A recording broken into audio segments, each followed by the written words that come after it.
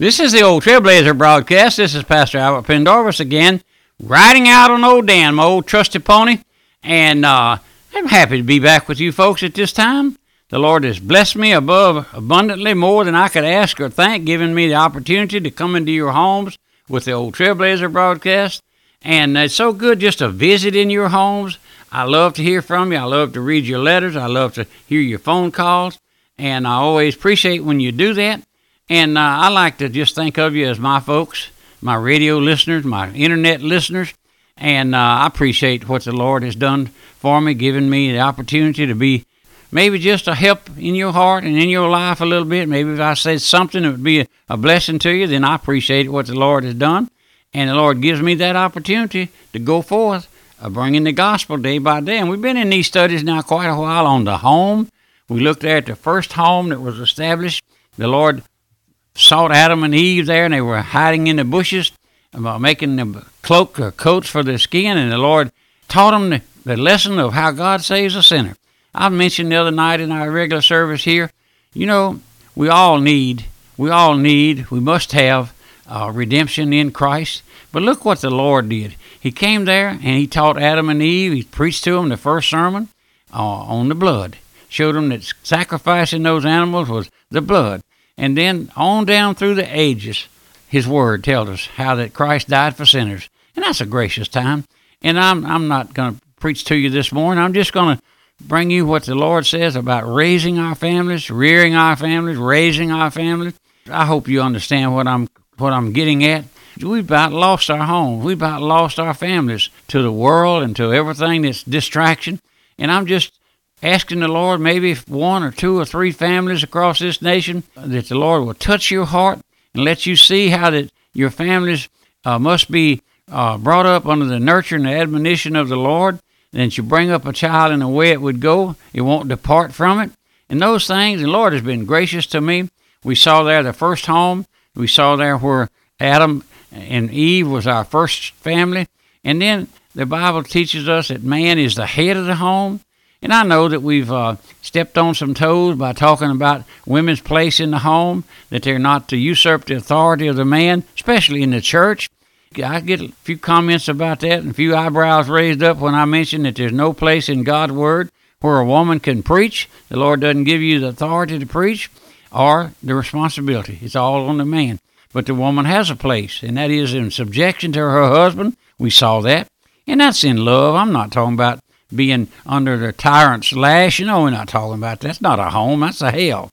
But we come down now in the last study or two on the children being an heritage unto the Lord.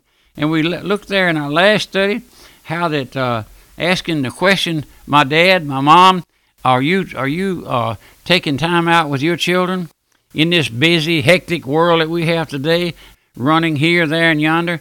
And a lot of us mothers are working out on the job and come home.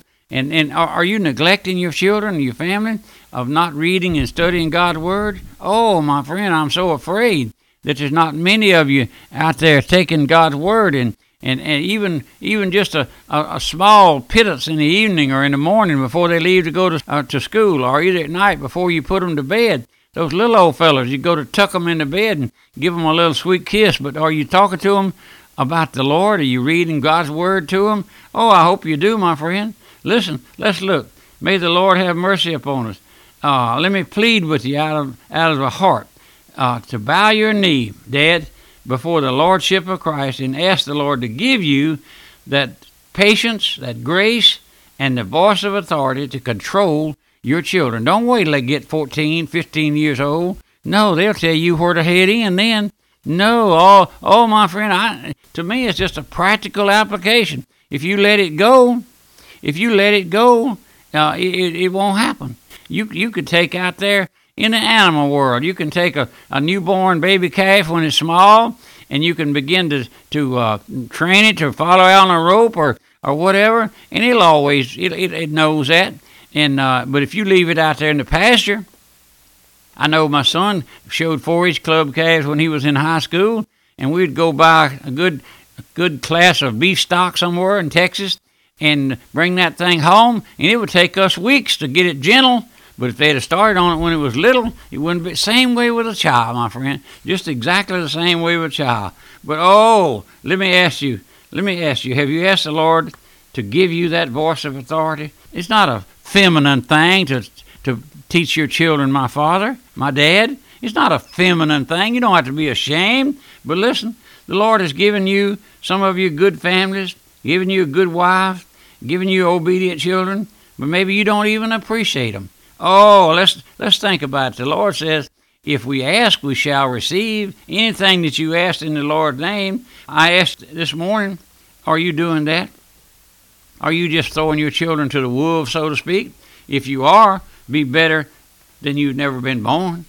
I have no sympathy whatsoever with this modern day teaching that we're hearing now of controlling the children. The Bible says, spare the rod and spoil a child. The old Trailblazer was brought under subjection many, many years ago. And then I say oftentimes, my family, I raised my children under the stars and stripes, like one of the old pastors used to say. I furnished the stripes and they saw the stars. But my friend, I'm not talking about being cruel and all that. No, but I just praise the Lord for the advice that the Lord has given me. And in his rod, where the authority is, I learned obedience there. But listen, I've learned this. If you want your children to love you, make them obey you. Make them obey you. Many of our places now are filled with people today because their children don't want them. These old nursing homes, so to speak, were filled with people whose children they just don't want them because they never were made to mind. I saw a bumper sticker on a vehicle not long ago. I was going down the road, and this elderly couple was in a small motor home, and on the back of it they had a bumper sticker that said, "We're spending our children's inheritance." Oh, but my friend, children are a heritage of the Lord. Now, you cannot direct all the energy and the nature of a child, part of it to be curbed and subdued and brought under subjection. That will must be broken, and the child must be taught obedience. So let me ask you, father, mother, has your will ever been broken? Have you ever bowed your knee to the Lord and confessed all of your sins and asked the Lord to forgive you and asked the Lord to save you? But listen, we've looked at the responsibility of the parents, which always comes first, but now let's look at the responsibility of that child.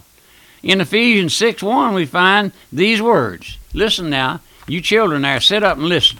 You don't have time to listen, maybe? Look up from your schoolwork and listen whatever time you hear the old Trailblazer.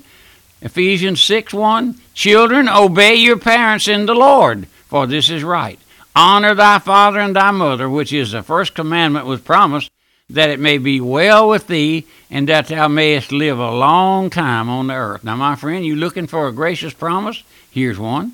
Instructions and a promise. Children, boys and girls, I don't know where the age limit would start on this. I don't believe there is an age limit.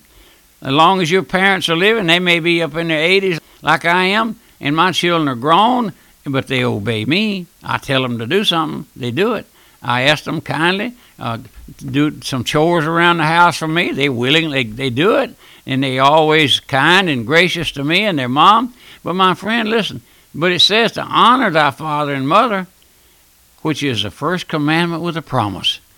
With a promise. You know what that promise is? That it might be well with thee, that thou mayest live a long time upon the earth. Now, we talk about doctors and medicine and all these new things they got, but my children, young people, the Bible says if you honor and obey your mother and your dad, you will live a long time upon this earth. That's what it says. Now let's go back on another promise. In Colossians 3, children, obey your parents in all things. Not just what you want to do, not just what you agree to do, for this is well pleasing unto the Lord. Now, isn't that a gracious thing? Did you know you can please the Lord? How so?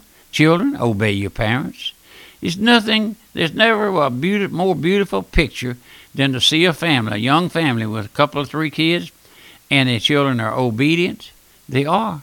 And I know we have folks like that that I've met. We had a lady come in the bookstore one day a while back, and I found out a little later that she had 14 children. She had 3 or 4 or 5 of them with her, And one of them was a teenage girl, about 14, maybe 15. And her mother was over there looking for something in one section of the bookstore.